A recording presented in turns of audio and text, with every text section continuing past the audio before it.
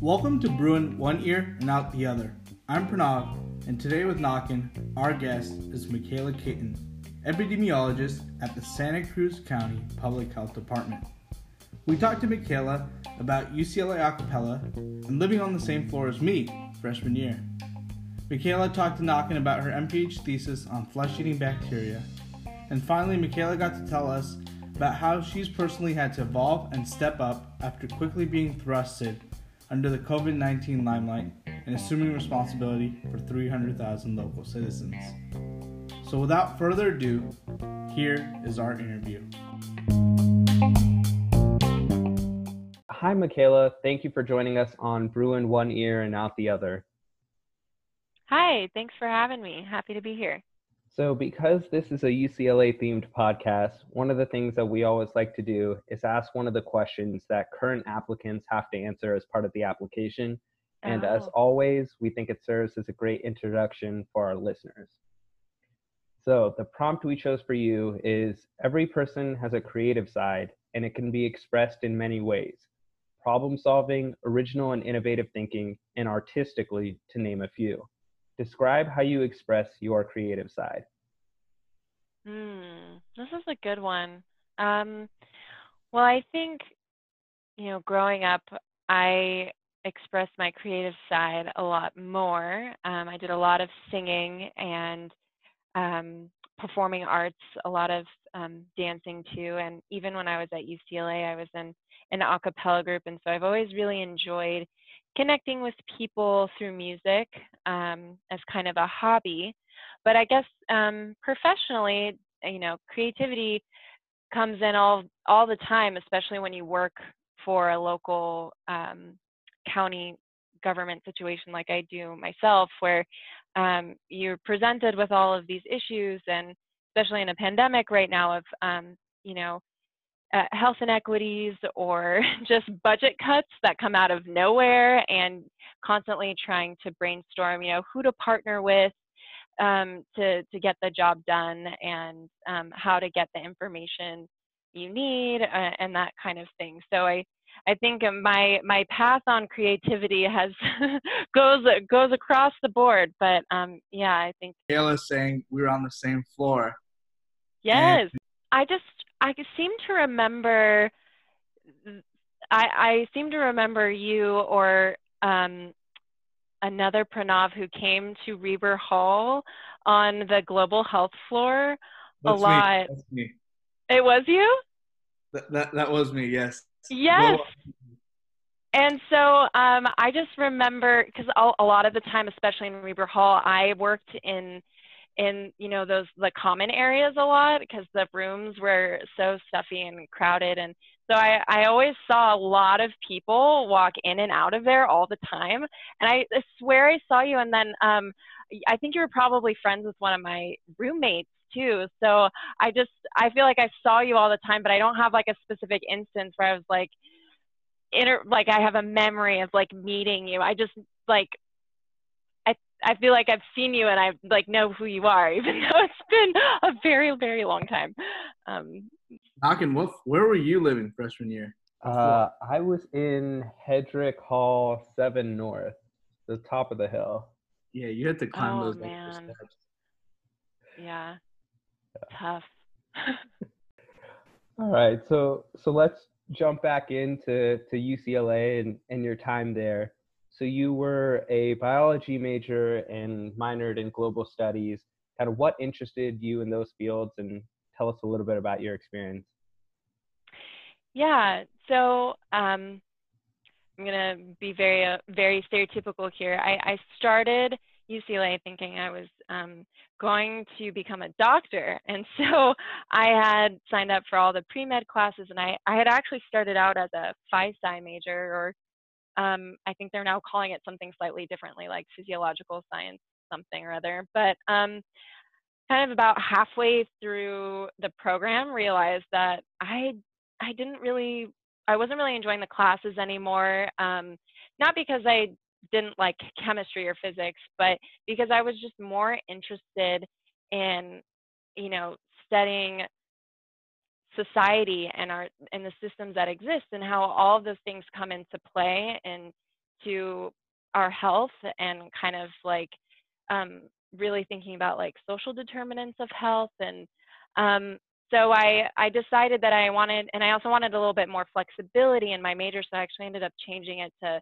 biology, and then getting a minor in global studies, because it allowed me to, take more classes in politics and economics and things that looked at society and culture. And at the time, UCLA didn't have a public health major. I don't know if they ever changed that for undergrads, but so I kind of created my own of what I like thought public health was without ever actually taking a public health class.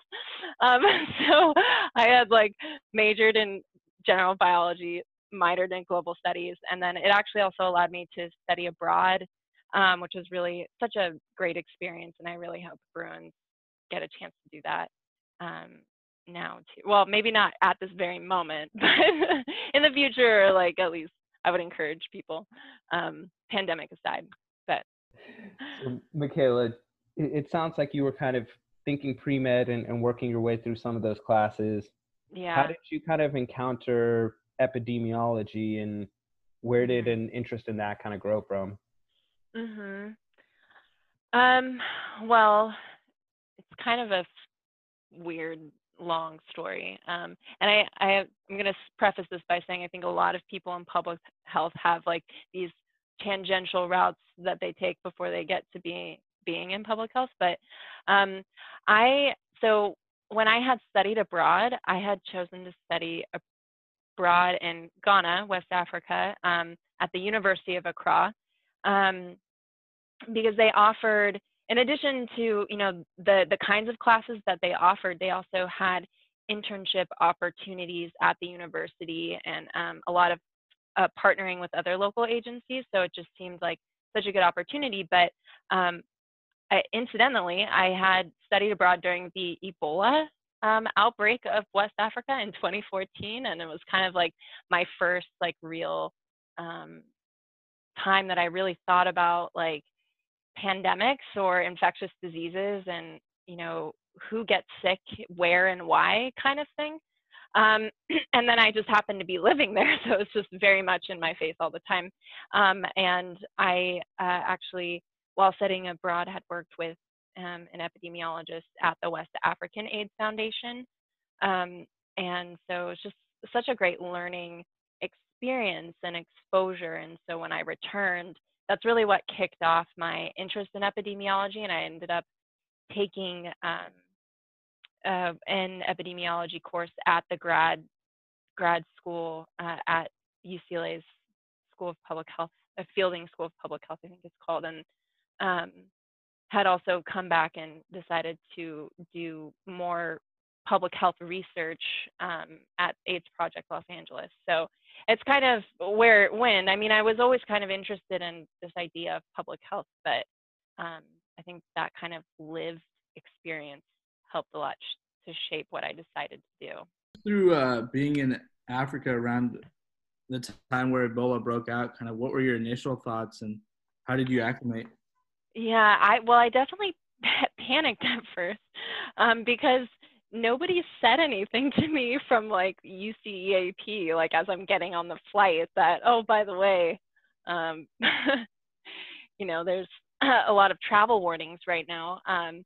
And it wasn't until I got there and the school had actually had to postpone the start of classes for a while because of Ebola, because the University of Accra is a really great university, but they allow students, very similar to others, to come from all over the country and actually all over Africa too. And so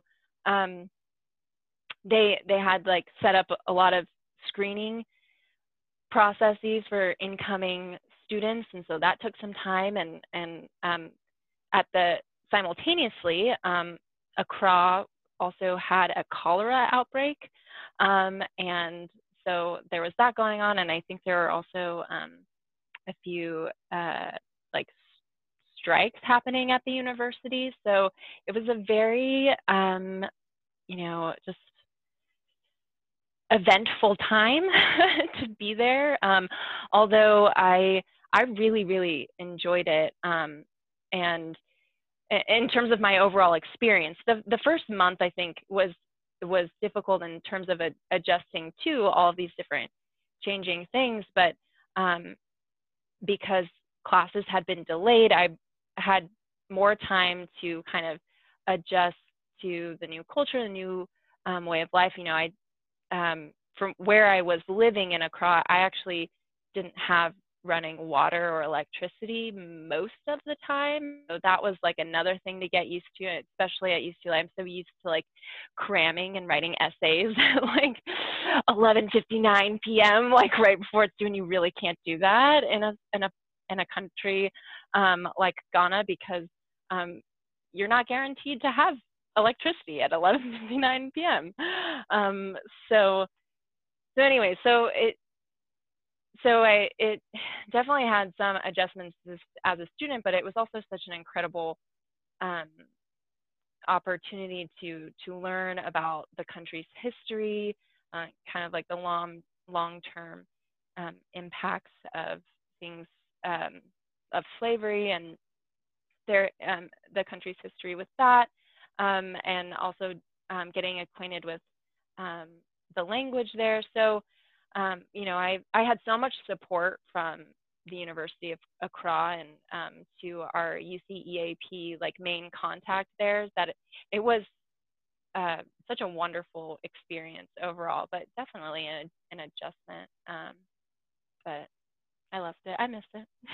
I have to go back. As you were kind of wrapping up your time at UCLA, were you thinking after this experience in Ghana a career in epidemiology, and kind of how did you end up deciding to apply to an MPH program, and what made you chose Emory? Yeah, so I came back and I had pretty much decided, yes, public health, yes, Emory. Keep in mind, by the time I had, sorry, not Emory, yes, epidemiology. I hadn't decided Emory at that point. But I had come back and it was basically I had one more quarter before graduating. And I was like, wow, I don't have a whole lot of time to figure this out. So I ended up taking a gap year to kind of figure things out and figure out where I wanted to study and which, you know, which schools would be the best fit for my main interest, which was infectious diseases.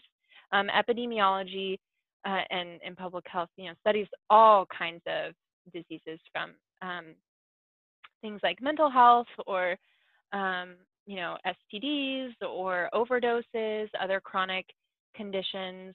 So, you know, there really could have been a number of focuses. And so because I was interested in infectious diseases, I had looked at programs that had strengths in that area. And what really pulled me to Emory was that they were literally right across the street from the CDC. And they had a specific work study program and kind of agreement with CDC where students from Emory could work at CDC, and there were specific funding opportunities from both Emory and CDC to do that.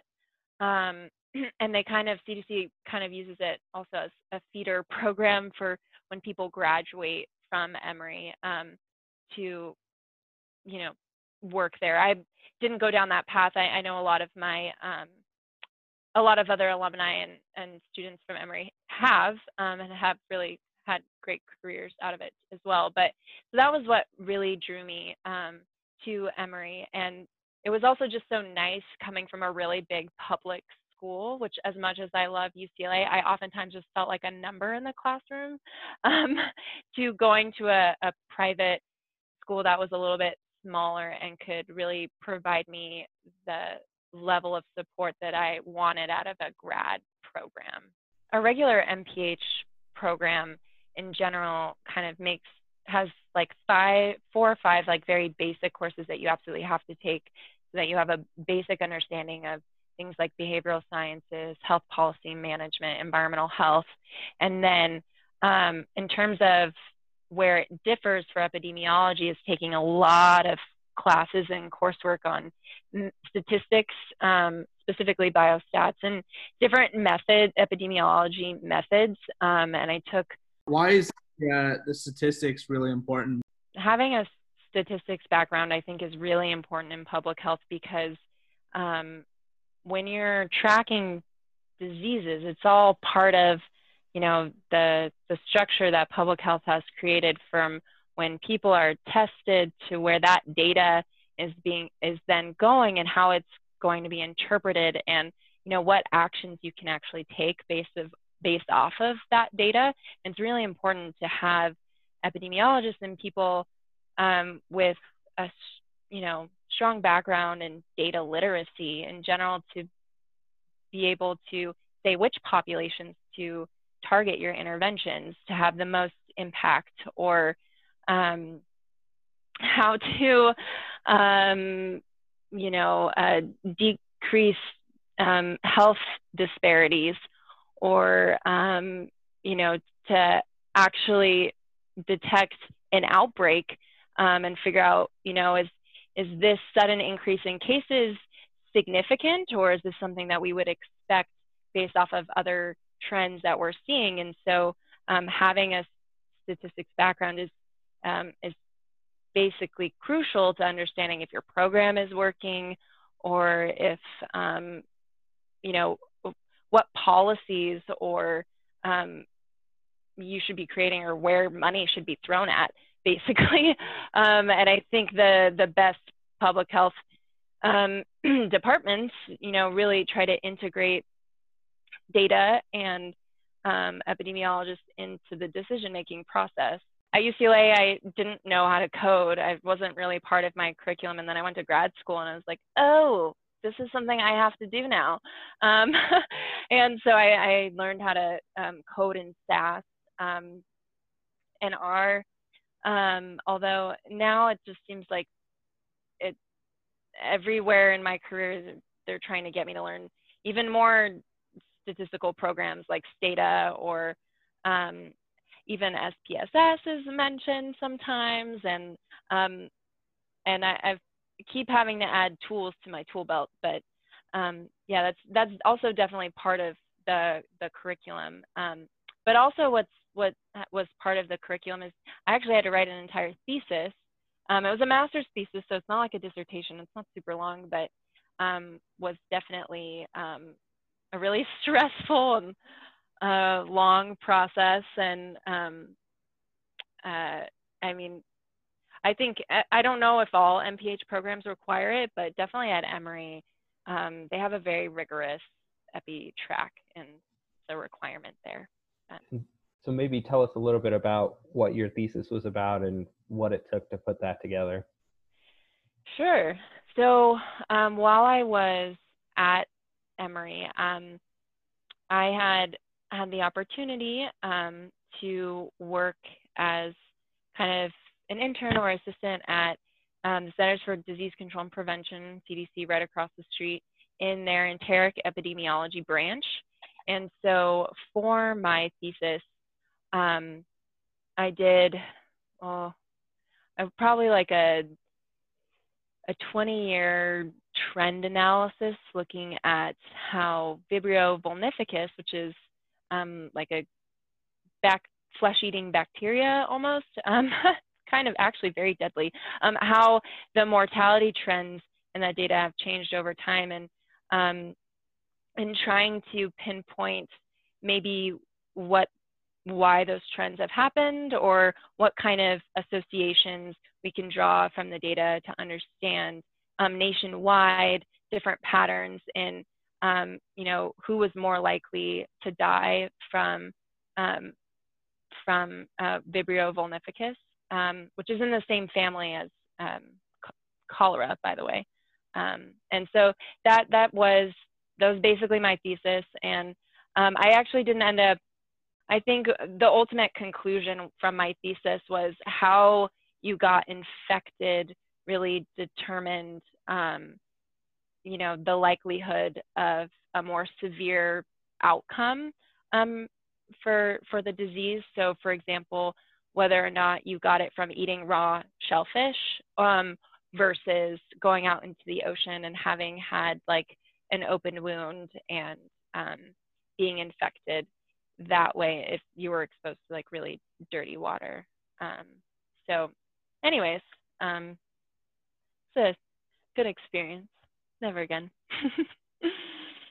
Yeah, so tell us about your current role now. You're at the County of Santa Cruz Health Services as an epidemiologist. Kind of how many lives are you responsible for, and kind of what's your, if there was a job listing, what would your roles be, and then kind of what has your focus been as of late? Oh my gosh, so many good questions. My role in the response has changed pretty a lot actually. But I have, my title is just epidemiologist.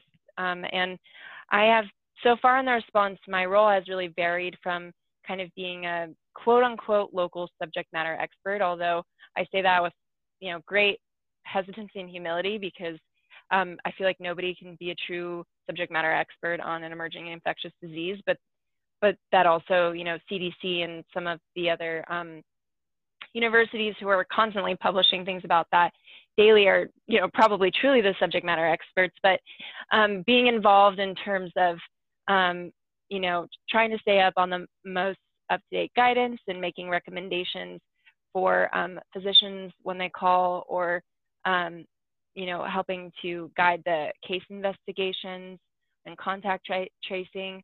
I'm kind of serve as a supportive role in my unit, communicable disease unit, where I collaborate with a lot of public health nurses. So whenever someone tests positive for COVID-19, we'll get the lab result. We also get negative lab results, so that's one other thing.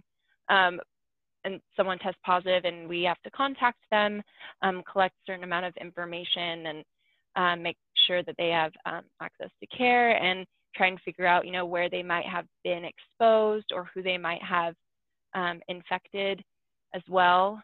And so that's where that contact tracing piece comes in.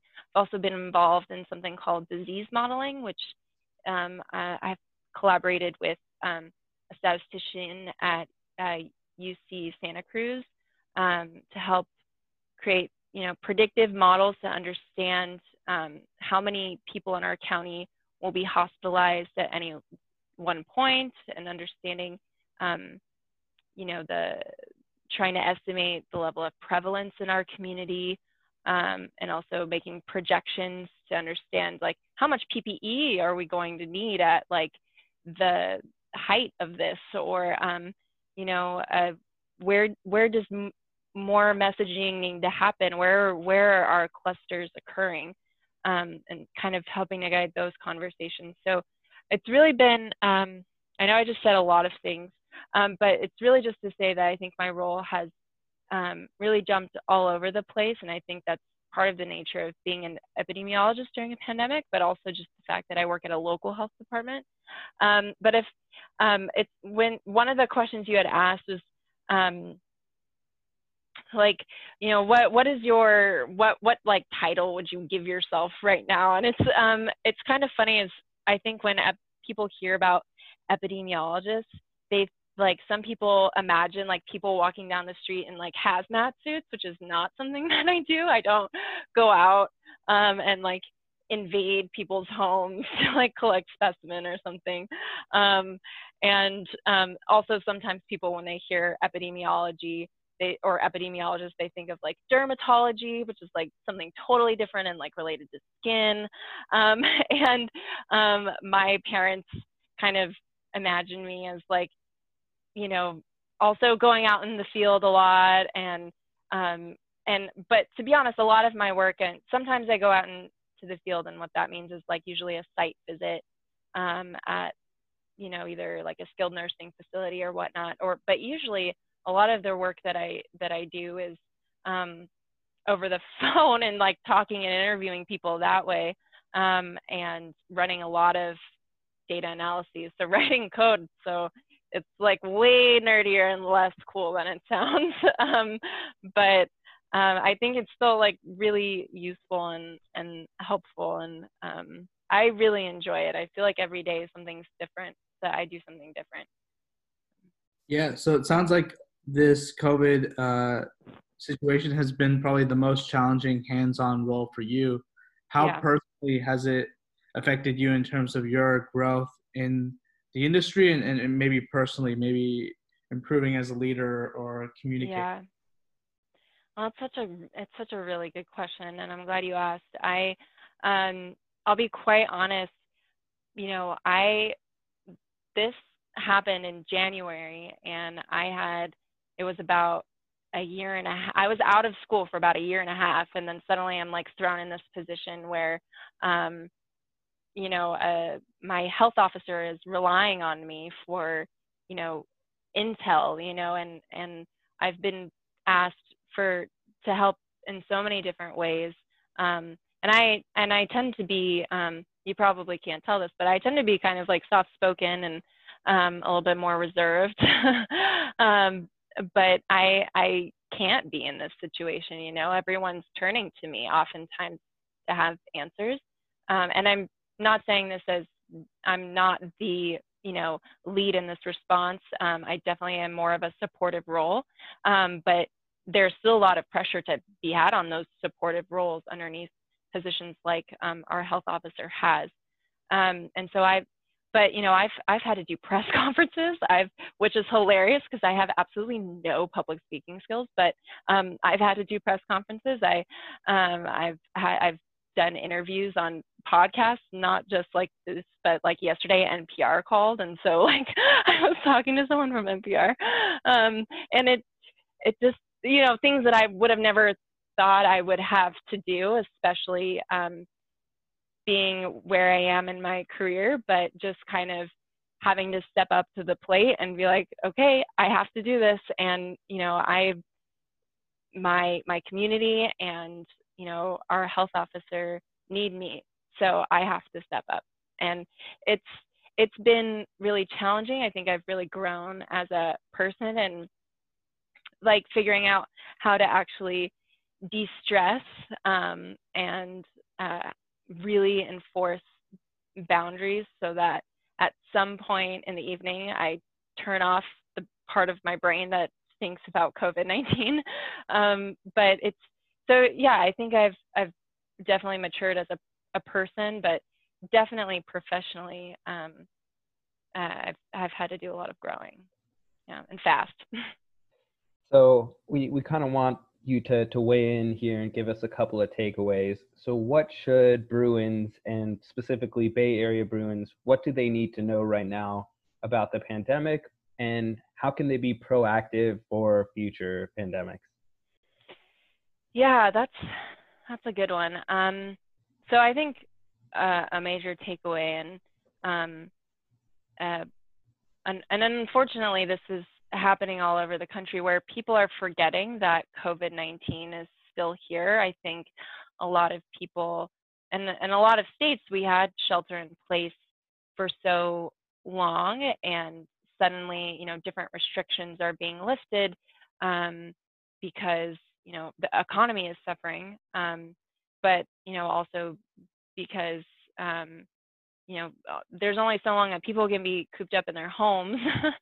But, COVID-19 hasn't gone away, and we don't have a vaccine. We don't have a cure for it. And the prevalence in most places, unless you're in New York City, even then it's, not at the point where we would have something called herd immunity, is very low. It's less than 5%. And so, you still have to be very careful in some of the behaviors and personally, and then also when you're in the workplace. And so I just really encourage Bruins and people who want to be prepared for the second wave of COVID-19 because it's coming. It's probably going to coincide with the flu season in the fall, is just to, and, sorry, I know I'm like going back and forth a lot, but, cases are still on the rise in California. And part of that is to be expected because we're opening up, but we're also opening things up at an extremely fast pace. Just really think about ways that you can ensure that you are maintaining 6 feet distance if you have to be in person at work, or if you can't work remotely, or if you have mild symptoms, please try and access testing. And something that I wish I could tell everyone, over the weekends, like, please do not come to Santa Cruz. I feel like people are now thinking, oh, COVID-19's gone, I'm gonna go straight to the beach. And so we get like crowds and crowds of people and tourists. So just like, really just honestly, like, I just would really urge people to not forget that we are still in a pandemic, and that, the continued work that we do now will really help us when in the fall, and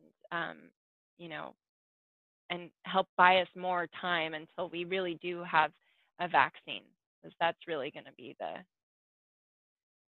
when it's over, basically. Our two final questions. Maybe we talked a little bit about UCLA memories on the global health floor, but what was your favorite UCLA memory overall?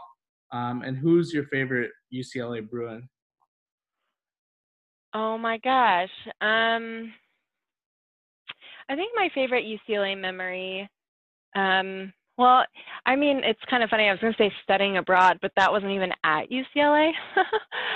But I think if I had to pick a memory that was specific to UCLA, it'd probably have to go back to the a cappella group that I was in. I really enjoyed the friendships that I had through that. I was in cadenza a cappella group, and just loved performing. And sometimes the performances were really great, and other times they were just really fun. Not perfect, but just so much fun. And I remember one time we actually had the chance to record in a studio, and I was so amazing. Like, I feel like there's no way I would have had that opportunity had I not like gone to a school like UCLA and had met so many really talented, amazing musicians. So yeah. And then, sorry, your next question was my favorite Bruin. Yeah. So I was actually going to go with a professor that I had. His name is Dr. Su. I'm not sure if he's still teaching at UCLA, but he was part of the faculty at the Fielding School of Public Health, and he was the teacher that taught me Epidemiology 101, and he just really inspired me and was so supportive in me going into epidemiology. He wrote a few letters of recommendation for me, but he also went to UCLA in their grad program for epidemiology. I think he also got his PhD there. And I just really admired just the way that he taught and communicated to his students, and was just so engaging. After I took that class, I was absolutely certain that this is something that I wanted to do. And, I, hands down, definitely my favorite Bruin. Thank you so much for joining us on Bruin One Ear and Out the Other. But before we let you go, feel free to give us a 30-second plug for something going on in your life. Oh, a 30-second plug? I wasn't prepared for that. The opposite of a plug earlier, which was don't come to Santa Cruz. Oh yeah, don't come to Santa Cruz. Yes, oh my gosh. Well, and that's one of the reasons our health officer has had to limit the hours that people can use the beaches from like 11 to 5 to like discourage tourism and people from coming over the hill. And so don't come to Santa Cruz. We're beautiful and we're doing really well in this pandemic, and we want to keep it that way. So, but yeah, I feel like it's a really weird note to end on. Thanks again to Michaela for joining us on the podcast. To our listeners, feel free to reach out to us with any questions, comments, or guest recommendations at bruin1ear@gmail.com. And hopefully everything we talked about today didn't go Bruin one ear and out the other.